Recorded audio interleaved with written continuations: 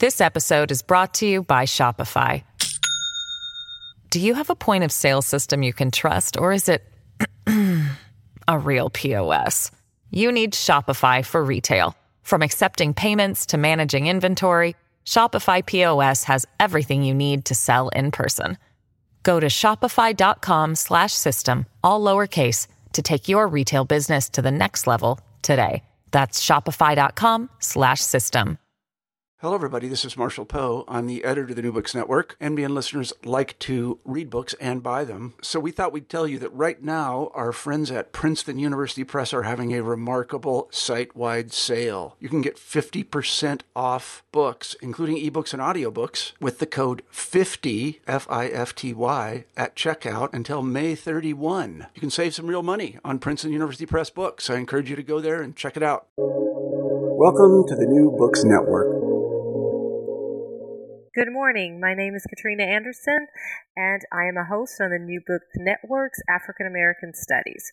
Today, I will be joined by Professor Gregory Nobles, and we will discuss his new book, The Education of Betsy Stockton, An Odyssey of Slavery and Freedom. Professor Nobles is an emeritus history professor from the Georgia Institute of Technology and a historian who has written extensively on the era from the American Revolution to the Civil War. He is also the author, and as well as co-author, of several books, including John James Audubon, The Nature of the American Woodsman.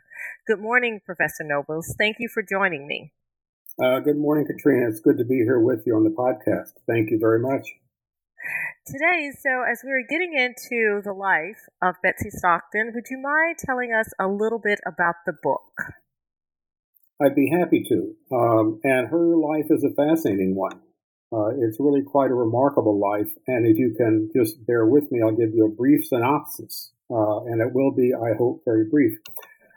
Betsy Stockton was born in Princeton, New Jersey around 1798. We have to put a question mark on the 1798. Because a lot of her basic biographical information was not recorded. She was born into slavery, and she was born into the household of Robert Stockton, who was one of the most prominent men in Princeton in the 18th century, and also a slaveholder.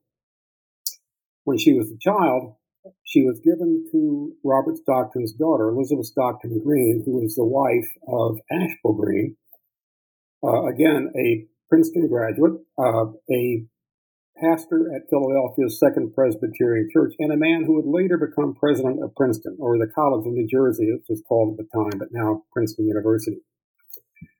Betsy Stockton lived in Green's household for about the first 20 years of her life.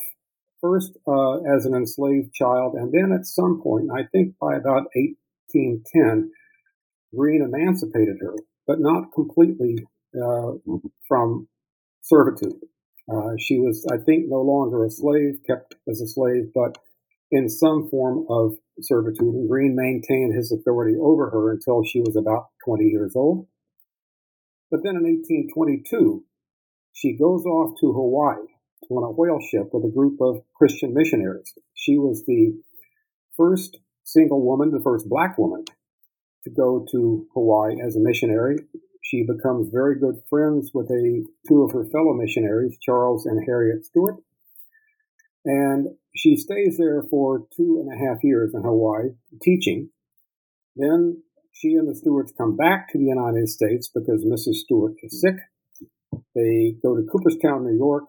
Then Stockton gets an offer for a job to teach at an infant school, a school for 2 to 5-year-olds in Philadelphia. She does that for a couple of years. Goes back to Cooperstown, and then in 1833, she goes to Princeton. And I'll pause here and say that my friend David Blight, in writing about Frederick Douglass, says that Douglass was probably the most well-traveled black man in the 19th century. I think Betsy Stockton might have been one of the most traveled black women in the antebellum era, certainly somebody who was born into slavery. At any rate, Betsy Stockton comes back to the place of her birth, Princeton, in 1833, and spends the rest of her life there. She becomes a very important figure, institution builder in the black community in Princeton. founding member of the Witherspoon Street Presbyterian Church, and also the founding and sole teacher in Princeton's one public school for Black children. And she remains an important figure in both of those institutions, the church and the school, throughout her time in Princeton until her death in 1865. So she spans really the whole antebellum era, a little bit into the Civil War, and I think she is one of those remarkable characters, somewhat unsung, but nonetheless very, very significant in her own community. And that's what I think found really striking about her story, the outlines of her life. So, why did you select Stockton as your topic for the book? How did you become interested in her? I have to give some credit, much credit, frankly, to my wife. We visit Princeton quite a bit because our daughter and son-in-law and 2 grandkids live there. So we go to commute to the town fairly frequently, as much as we can. And one time we were there, and my wife, Ann Harper, happened to walk down Witherspoon Street into what was in the 19th century, and still is pretty much, the Black community in Princeton. Not a big town, only about 4 blocks from the main part of the campus.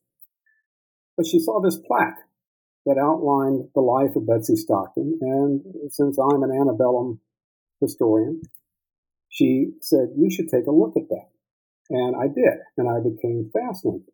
The outlines of the story just contained in the plaque out in front of the Witherspoon Street Presbyterian Church really interested me. It hooked me, and it got me to work on this book, trying to figure out if I could tell a fuller story of Betsy Stockton's life beyond what was included on that simple plaque, and frankly, what was included already in a little bit, and I say a very little bit, of the secondary literature. You used the term Odyssey in the subtitle. Was that intentional? Very much so, and I think with a special notion of what Odyssey means. You know, quite often the term Odyssey becomes a throwaway, just for a long journey, for travel. Somebody takes an Odyssey somewhere, and it takes a long time. But I'm using Odyssey here in the way that Homer used it in talking about Odysseus and coming back from the Trojan War. And that is, yes, it's a long journey. It's a long period of travel, but punctuated and defined, I think, by threats, dangers, obstacles. And that's what makes the journey fascinating. Not just going from point A to point B, but having to deal with all those threats along the way. And that's how I see Betsy Stockton's life. She went to a lot of places, as I mentioned a few minutes ago, but in each case, she was dealing with the overriding obstacles of gender and racial discrimination. And so I think the Odyssey for her is a long one, and it's one that has its ensemble of dangers, I'll call it that. As someone who studies Black women's experiences in early America, how difficult was it retracing Stockton's life? Whose work did you build on to craft this narrative? Well, I'll say first a word about the difficulty. Yes, it was difficult tracing Betsy Stockton's life, because she didn't leave very many papers written in her own hand, didn't leave much in her own voice. There was a journal she kept while she traveled to Hawaii, a couple of letters, and after that, just a few scraps, but not very much at all. And I think we all know, and I think Saidiya Hartman has made this very clear, that the archive for people of color, and especially women, is very limited. We've got plenty of documents about famous white male figures, but not much about other people. And so I found doing the work on Betsy Stockton's life a bit of what I call sometimes the historical detective work. And I was inspired particularly by, I think, 2 works, or 2 authors anyway. One of my old friend, longtime friend, Al Young, who unfortunately has passed a few years ago. But Al wrote a couple books, one about a common man in Boston, George Robert Twelves Hughes, and one about a woman in the Revolutionary War, Deborah Sampson. And Al's books became a model for me of finding evidence about people, not so much by them. And then I had the very good fortune, as I was working on this book, to read Erica Armstrong Dunbar's remarkable book about Ona Judge.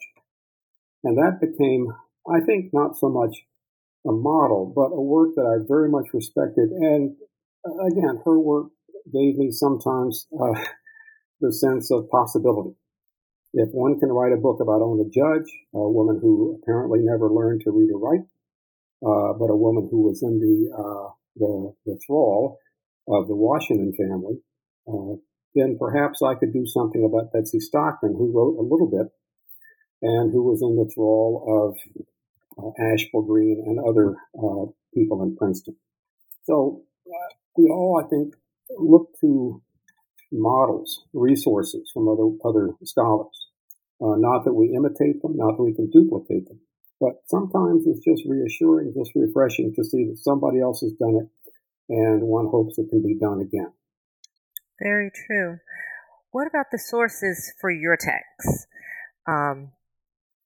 How difficult was it to find those facts? As you mentioned, she kept a journal as she was going to Hawaii. There's a couple of letters, so there's like grains, but actually to extract the narrative and create the remarkable book that you did, how were you able to do that? Well, for lack of a better term, I talk sometimes about the process of triangulation, and that is reading, finding what somebody else said about Betsy Stockton or what was happening in her larger environment at the time she lived there, and then trying to read that, but read that with a degree of skepticism or read it a little bit against the grain. And what I mean is, I'll give you an example.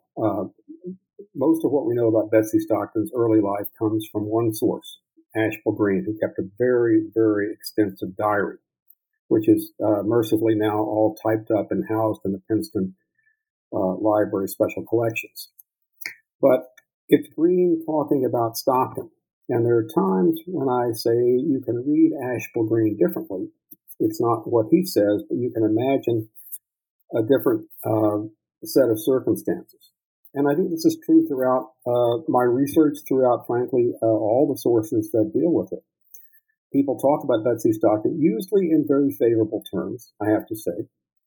But I think also there's a need to approach these other sources with some degree of care, as I said, with skepticism, and to think about perhaps alternative meanings, not just what Ashbel Green or anybody else might say, but what Ashbel Green and someone else might not say and what that really could mean.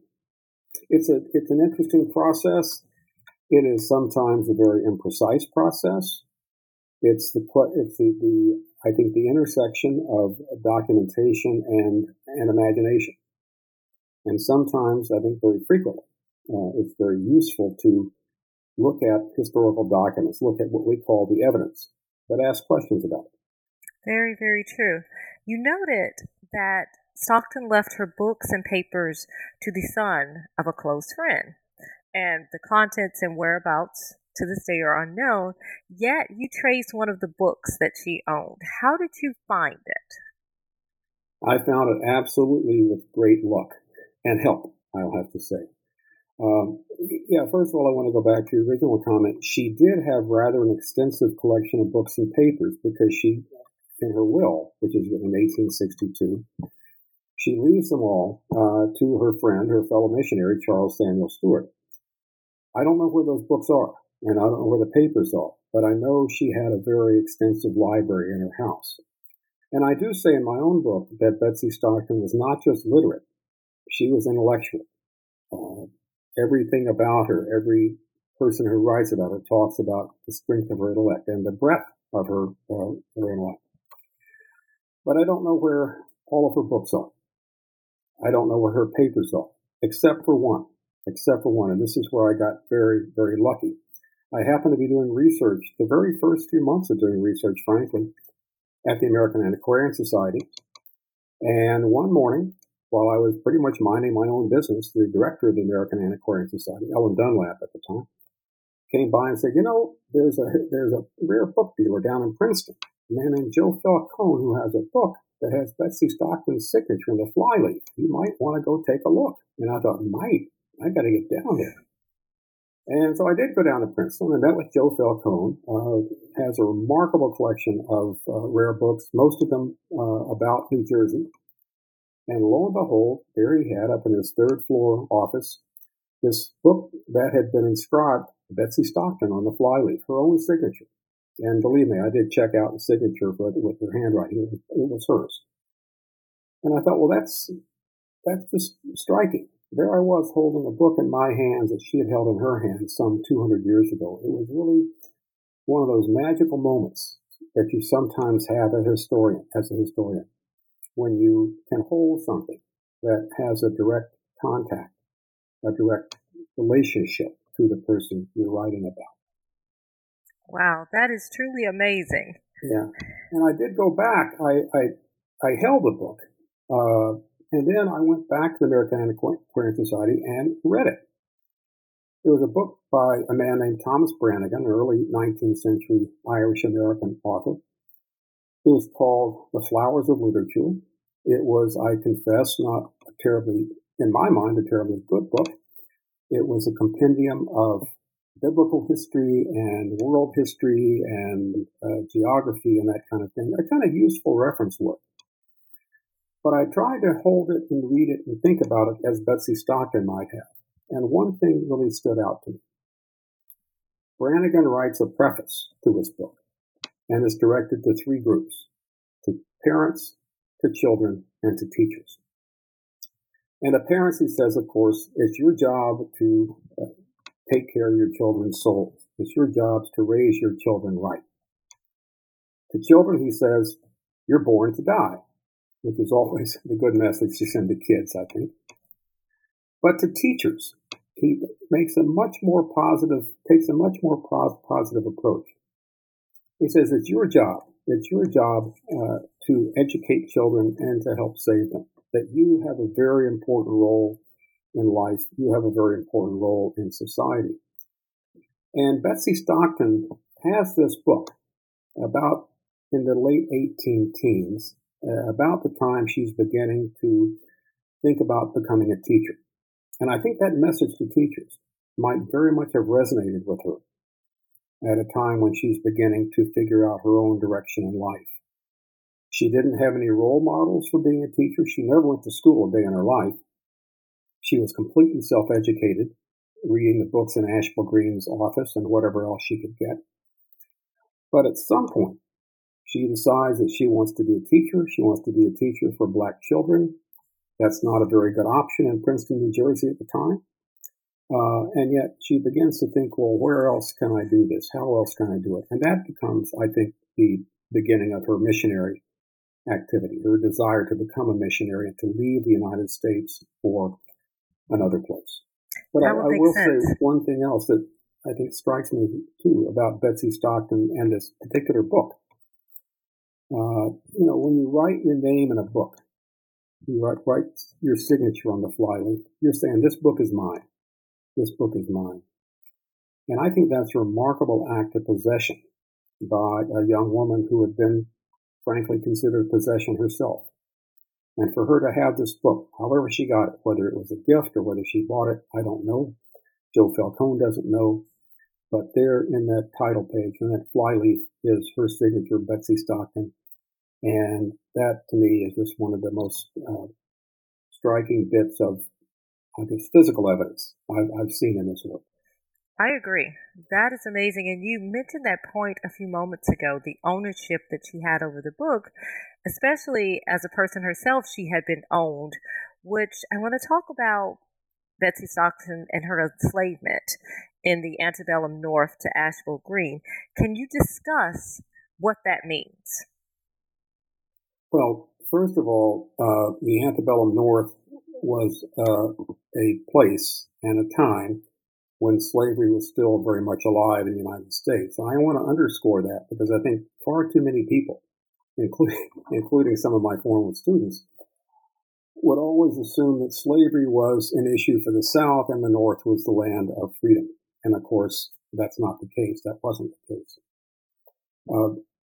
Betsy Stockton lived in two northern states, Pennsylvania and New Jersey, both of which had provided for gradual abolition. But it was very gradual abolition. And in New Jersey, the law was passed in 1804. Basically said if you're born after July 4th, 1804, you can be emancipated after you're 21 years old if you're a man and 25 years old if you're a woman. It was a long period of what one might call delay before emancipation had taken place. But what was happening with those gradual abolition laws in place, I think many slaveholders and enslaved people began to rethink their relationship, to think that somehow this institution is on its way out. And Ashbel Green, I think, was one of those. He was never happy, never easy with being a slaveholder. Betsy was given to him, given to his household. He didn't ask for her. He didn't want her, probably didn't really need her. He was a Presbyterian pastor. And when she came to his household, she was a very young child. But there she was. There she was. And at some point, and again, I have to be a little bit careful here about exactly when that point is, I think by 1810. He emancipates her from slavery. In the 1810 census for Philadelphia, he's listed with his white family members and two other people called other free persons, which refers to black people. One of them, I'm pretty certain, was Betsy. But he still keeps her under his authority. He becomes president of Princeton, the college in New Jersey, in 1812, takes her back to Princeton with him, and then a year later sells 3 years of her time to another Presbyterian pastor down in southern New Jersey.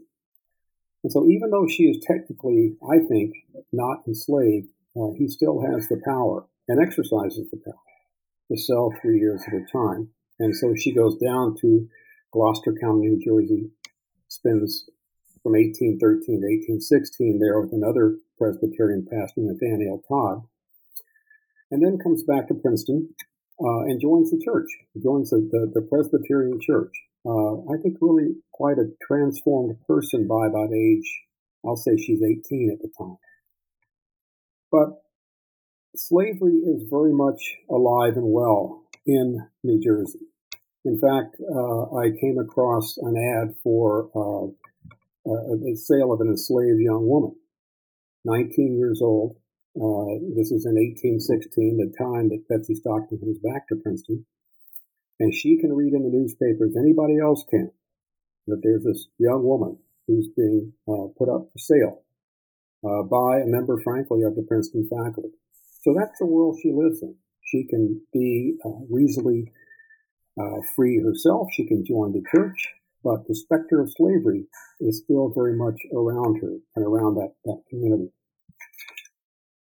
Right. And how, looking at the issue of slavery and gradual abolition, how is that tied to the racism in what some always suppose is the, as you said, antebellum North? There's this idea that you don't have these practices in the North versus where you go deeper below the Mason-Dixon line in the South. Looking specifically at the community of Princeton during this period.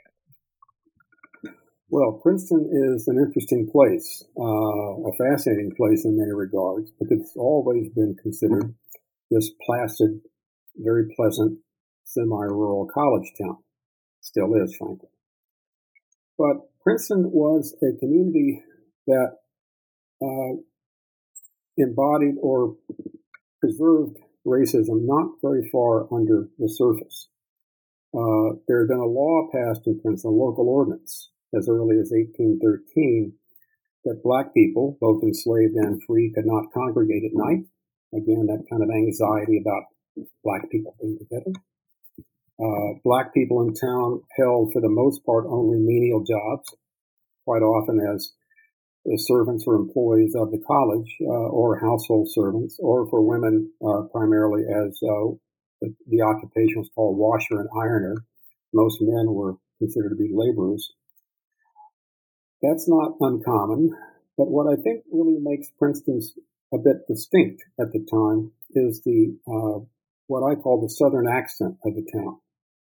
The college in New Jersey, which is now Princeton University, decided early on, in the 18th century, in fact, that it really couldn't compete with Harvard and Yale for students in the North. And so it developed a Southern recruitment strategy, going down to the South, especially Virginia, to recruit young men, young boys, frankly, they're only teenagers, to come to Princeton. And by the middle of the 19th century, about half the student body from Princeton at the College of New Jersey was from below the Mason-Dixon line. And I think the presence of those Southern students had an effect upon the college, the culture of the college, and I think it expanded also to the community, the town itself. Princeton was a town in which anti-slavery had to be kept under wraps. There's one incident that I recount in the book where an anti-slavery advocate comes to town and is meeting with some people in the black community. He's trying to sell subscriptions to William Lloyd Garrison's The Liberator. And a bunch of students, most of them Southern students, get wind of this. They come and take the man forcibly out of the house, threaten to subject him to the law, they say, the law of Judge Lynch, and they run him out of town. And there are numerous incidents that I recount, and even more, some that I don't recount, about Southern students, college students, harassing black people on the street, sometimes verbally, sometimes physically. And I think that Princeton takes on, almost unwittingly, that Southern attitude toward black people. Not that that there were not hostile racial ideas in the North already, but Princeton does become a very Southern-seeming community. People call it the northernmost school for Southern students, and I think there's much to that. And so it's the effect of the college, and actually also the Princeton Theological Seminary, which was also partly founded by Ashbel Green, that has an effect upon the racial attitudes in the town. I will just say one thing rather quickly. Princeton, both the college and the theological seminary, become centers of colonization activity.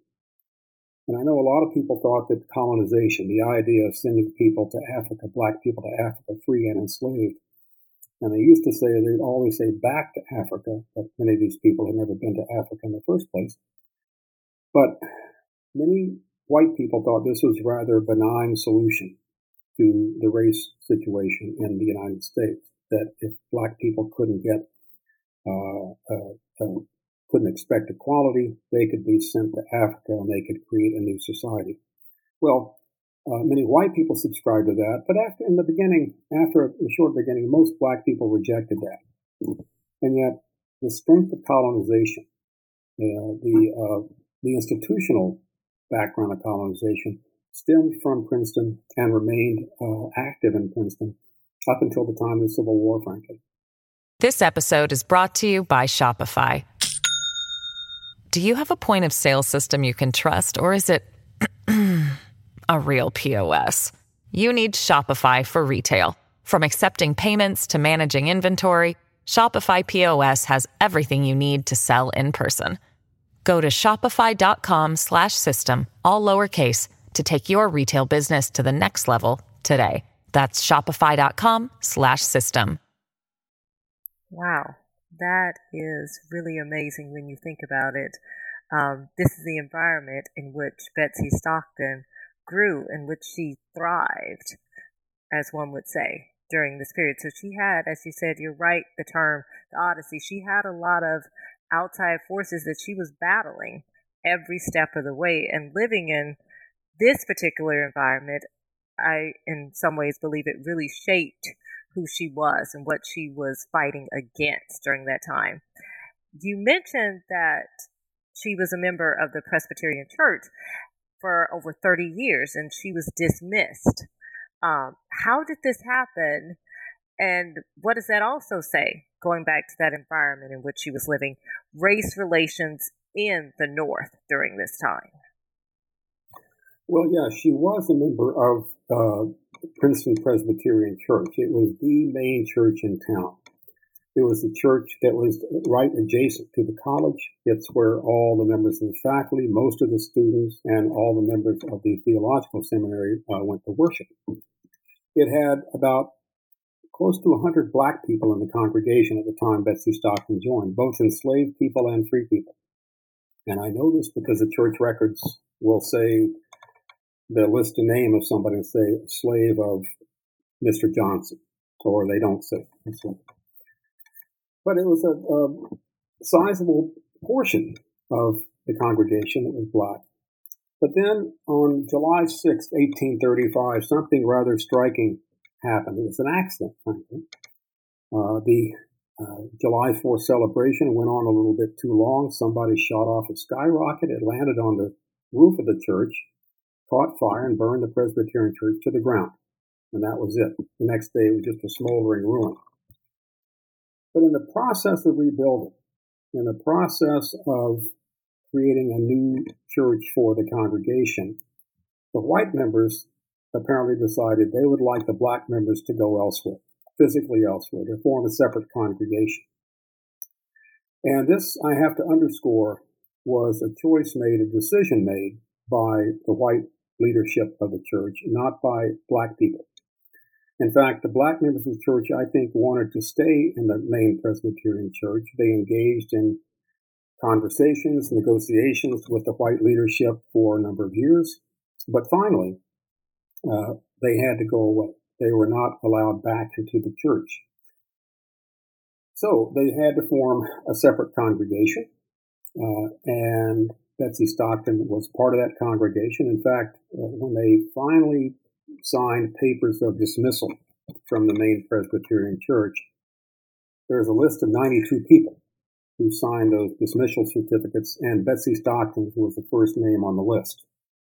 Why? I'm not sure. It wasn't alphabetical, but I think it said something about her significance in that black community. So anyway, the black people form a separate church. The Witherspoon Street Presbyterian Church is now called. It's still one of the main religious institutions in town, and a very, I will say, very good and welcoming place for visitors like me. But they had to be a separate congregation, and they were not a breakaway congregation. I say they're a push-away congregation. That the white people made it very clear they wanted the black people out and in their own church. And so Betsy Stockton, as one of the founders, as one of the builders of that congregation, plays a very important role.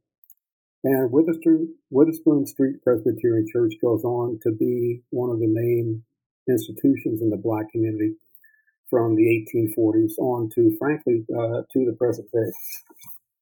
Wow, that is truly, to be pushed out of a church that you've been a member of for 30 years, that's a lot, but yet, once again, she picks herself up and she starts anew. That leads me to the next point I want to discuss, which is, you also use the term education in your title as well. Your book sheds light on education, especially for black people this time, which is very limited. And Stockton, in many ways, she sought to change those opportunities. Can you tell us a little bit more about that? Yeah, and there again, I go back to the use of the term education in the title, and it has two meanings, or two senses. One is Betsy Stockton's own education, the education that she largely provided herself. And again, she did not go to school. Asheville Green was not inclined to send black children to school. But somehow, living in his household, and I think working with one of his sons, she became a reader. She became a very voracious reader, and she became a very sophisticated reader. So that by the time she was in her around 20, one of the young Princeton Theological Seminary students who knew her talked about her breadth of reading and her breadth of education. And again, this is why I say that she was not just literate, she was intellectual. And I think that she had done that for herself. She was really quite a remarkable self-made intellect, if I can call that. And so on the one hand, I look at Betsy Stockton as an educated person, someone who could recite passages from the Bible, from John Milton, from all sorts of literary sources. But then she becomes a person who provides education. And again, she sets out early in life to provide education for people of color. In the beginning, that's not possible for her in a town like Princeton. And so she goes to Hawaii, the Sandwich Islands, as they're called at the time, and becomes a teacher for Hawaiian people. And what's different about Betsy Stockton, what she does that nobody had done before, is that she reaches out to ordinary people. Most of the missionaries had been educating the Hawaiian leadership, the elites, and their children, but Betsy Stockton begins to provide education for everybody at all levels of society. And it's only a 2-year period of her life, but I think a really transformational one. She really becomes a teacher. She becomes committed to teaching. She understands what teaching can be. And so when she comes back to the United States after her 2.5 years in Hawaii, she winds up being a teacher again, first in Philadelphia at an infant school, which is a fascinating chapter in its own. And sorry, I don't have time to go into it at this point. But she provides leadership in a school for young Black children, and I think also for their parents. The school is not just an educational facility where the kids can learn to read and write and do a little bit of arithmetic. It's also, I think, a social facility.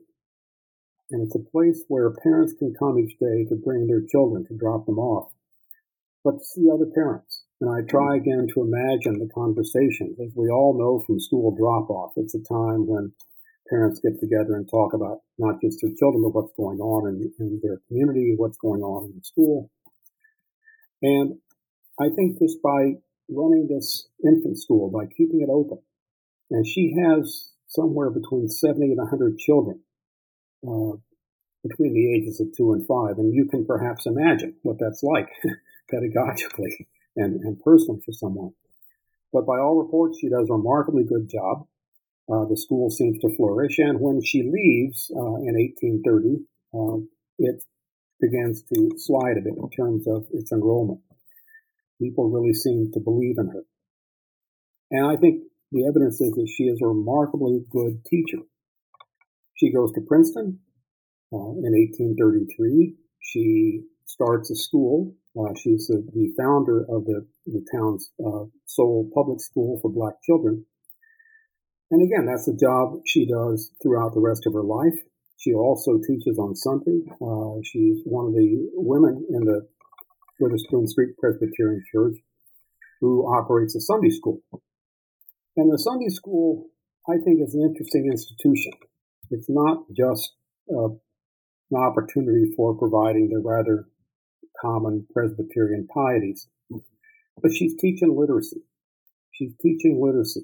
First to children, then later on she begins teaching to adults as well.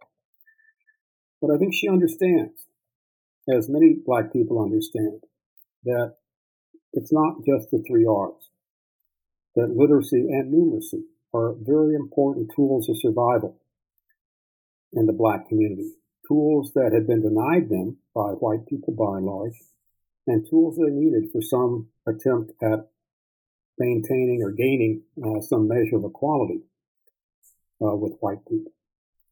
And so I think that education, which quite often we tend these days to take for granted, that everybody goes to school, everybody learns to read and write, do arithmetic, that certainly wasn't the case in the 19th century, anywhere in the United States. And I think it had not been the case in Princeton until she came and started the school. Wow. That is, and It's amazing in the sense of what she was able to do without being formally taught herself. Yet, probably, I think that may have been part of her inspiration for teaching others because she lacked those opportunities herself. So she wanted to give those to others, so especially children, so that they have those formative years, that they are receiving the education that is not, as you know, provided by the white community at this time. There are very few, I would say, schools per se for Black children within this period. Now, you call Betsy Stockton's desire to educate as a radical act, and we are starting to speak a little bit about that right now. At any time during this, does she come into conflict with the white community, or were they more understanding of what she was doing? Well, she doesn't come into direct conflict with the white community per se. I think that, frankly, the white community is very happy to let Betsy Stockton run a small school for Black children, and they paid very little attention to her or to what she was doing.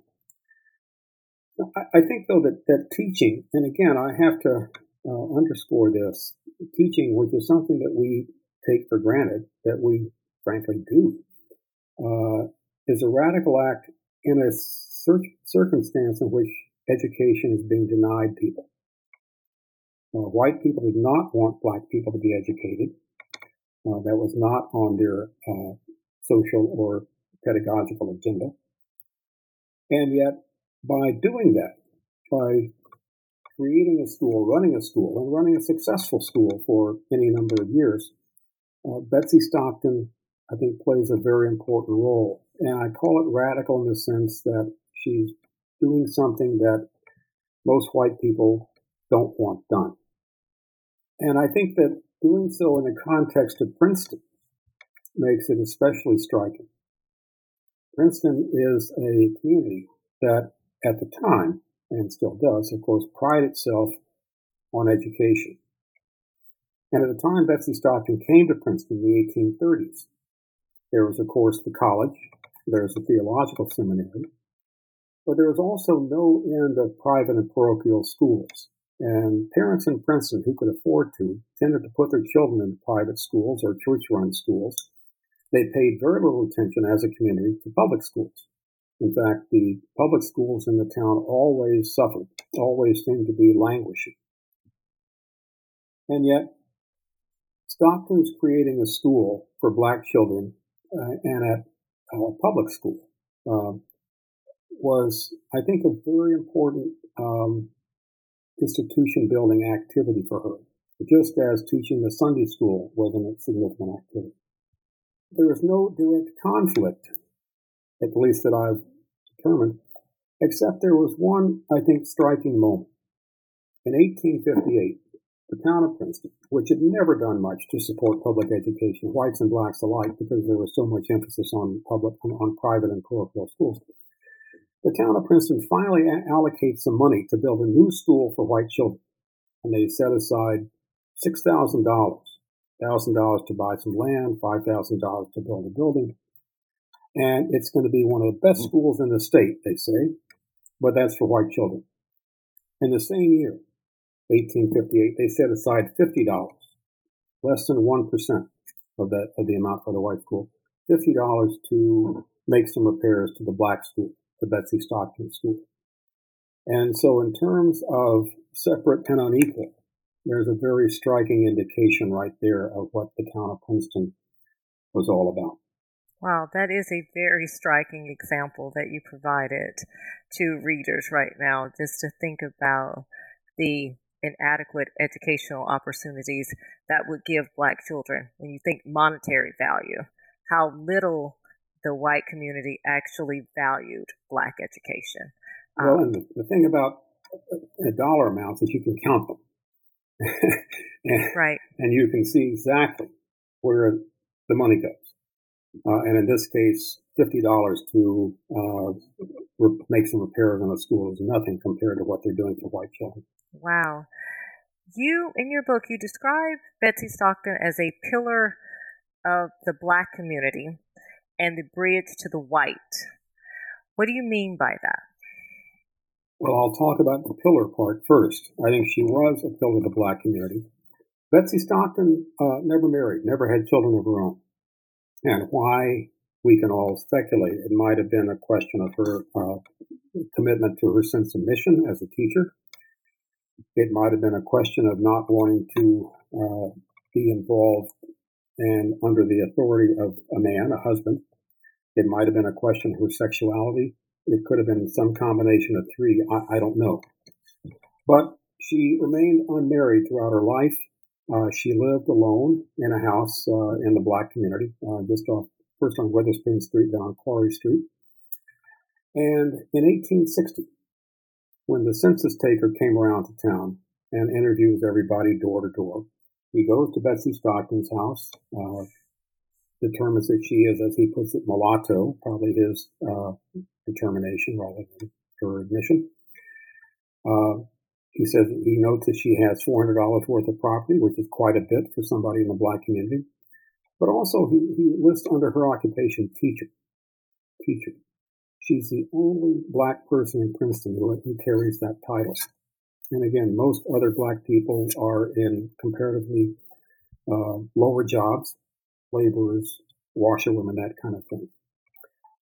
And I think Betsy Stockton's prominence, both in the church and in the school, gives her a kind of, I will say, a kind of matriarchal status in the town, in the Black community. And I think there are some members of the white community in Princeton who recognize that. They see the role she's playing. They see the significance she has among Black people, and they can acknowledge it, perhaps even respect it. And again, Betsy Stockton has interesting lifelong relationships with a number of prominent white people. Asheville Green, of course. Asheville Green is the one who has her in his household, but he remains, I'll call it, not a friend and ally throughout his life. He dies in 1848. He's buried right across the street from her house. But she's also very close friends with Charles Samuel Stewart, her fellow missionary, with whom she goes to Hawaii, and his wife, Harriet Stewart, who dies in 1830, and their son, Charles Seaforth Stewart. And it's to them, to Charles Stewart and his son, Seaforth Stewart, that she leaves most of her belongings. She leaves a dress, her clothing, to a friend of hers, a woman in the Black community, a washerwoman. But I think she maintains some friendships, strong friendships, with a few white people. And I don't think that's exceptional. Actually, it is rather exceptional, but I think it doesn't in any way detract from her status or commitment to the Black community. I will say, though, that when Betsy Stockton dies in 1865, her choice is not to be buried in Princeton, but to be buried in Cooperstown, New York, where the Stewart family plot is. And that's where her remains are today. They've just found and repositioned her headstone, her tombstone. And so you can go to the Lakewood Cemetery in Cooperstown, New York, and you can see the Betsy Stockton tombstone. Wow. She did have a remarkable connection with the Stewart family. I guess the time that she spent going to Hawaii and the journey that they developed a very close relationship from that. Well, yeah, and you can imagine they're on a whale ship, of all things. A group of 18 missionaries and about 20 sailors on this whale ship, leaving New Haven, Connecticut in 1822 and spending 5 months at sea to get to Hawaii. And the relationships that one might develop during that time can be very, very strong. And her relationship with the Stewarts, I think, is remarkably strong. In fact, she helps deliver the first Stewart child on board the ship in April of 1823, just before they get to Hawaii. And that closeness with the Stewarts is something that I find striking. The friendship she has with Harriet Stewart until the time Harriet dies is very, very important. And I think as we look at the world of friendships in the 19th century in the antebellum era, about which there's a good deal of writing these days, this one that crosses, I won't say boundaries, but lines of gender and race is, to me, I think, a very significant one. I would agree with that. I would definitely agree with that. Professor Nobles, when you think about Betsy Stockton's life and everything that she endured, what do you hope readers will take away from the book as they are reading? What do you hope they can learn from her experiences? Well, I think I'd have to say there are two things I would hope readers would take away. The first would be just an understanding and appreciation of Betsy Stockton as a person, as a historical figure, and as I think a figure more important, more significant than she's been accorded. But also, I think I'd like people to think about the larger history in which she does figure, the history of race relations, American racism, both South and again, I underscore in the North. And I think that Stockton is, in her own way, part of the story of resistance to that racism. We always think about people like Frederick Douglass or Harriet Tubman or Sojourner Truth, those figures who are in the pantheon of anti-racist activity in the antebellum era, and they deserve their place there. Let me say that for sure. But I think Betsy Stockton is a different kind of person.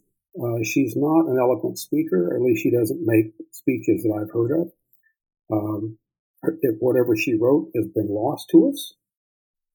She does not travel around as an anti-slavery advocate. She spends the second half of her life, as I said, from 1833 to 1865, living in one place, Princeton, New Jersey, and doing one thing, building institutions in that town's Black community. And yet I think that's important. It's another form of dealing with racism in American society. She spends years of her life doing that kind of grassroots, from the bottom up work, the day-to-day work of making sure that Black institutions are created and survive. And I think that it's important for us, all of us, to remember people like that and to honor people like that, not just in the past, but also in the present. I look at Betsy Stockton as one of those very diligent, committed resistors. And I think, as I say in the book, her persistence in Princeton is a form of resistance. The fact that she just keeps doing what she does for the Black community. And yet, I think also Betsy Stockton is by no means alone. There are other people like her in the antebellum era, North and South. Other people who have stories that need to be discovered, stories that need to be told. And I think that the opportunities for historians, for scholars, to find those stories and to tell those stories, as difficult though they might be to tell, because again, as I mentioned earlier, the archival gaps, it's an effort worth taking on. And I would hope that people in universities, students, grad students, other people could read about Betsy Stockton and say, okay, there's one story. I might find another one to write in similar time. Because I think that, we need to find more and more narratives about people who do significant work, even if the work is not highly visible, not prominent. People who are not, I will say not yet, famous. And the question is not gaining fame, but I think gaining recognition. And that's what I hope I can provide for Betsy Stockton in her life. It's what I hope other scholars can provide for other people as they look at those lives. There are many, many lives to be studied, many, many lives to be written, and I would be very happy to see other scholars, other historians make the most of that. I would say, Dr. Nobles, having read the book myself, you were very successful in helping Betsy Stockton gain some recognition. Dr. Nobles, I want to thank you for joining me today to discuss your fascinating and well-needed new book on Betsy Stockton. Readers, please go out and pick up a copy of The Education of Betsy Stockton, An Odyssey of Slavery and Freedom, to learn about this amazing woman who, as Dr. Nobles correctly notes, is an unsung hero. Thank you, Dr. Nobles. Thank you very much. I appreciate the opportunity to talk always about Betsy Stockton, and this morning to talk to you. Thank you, Ms. Anderson. Thank you.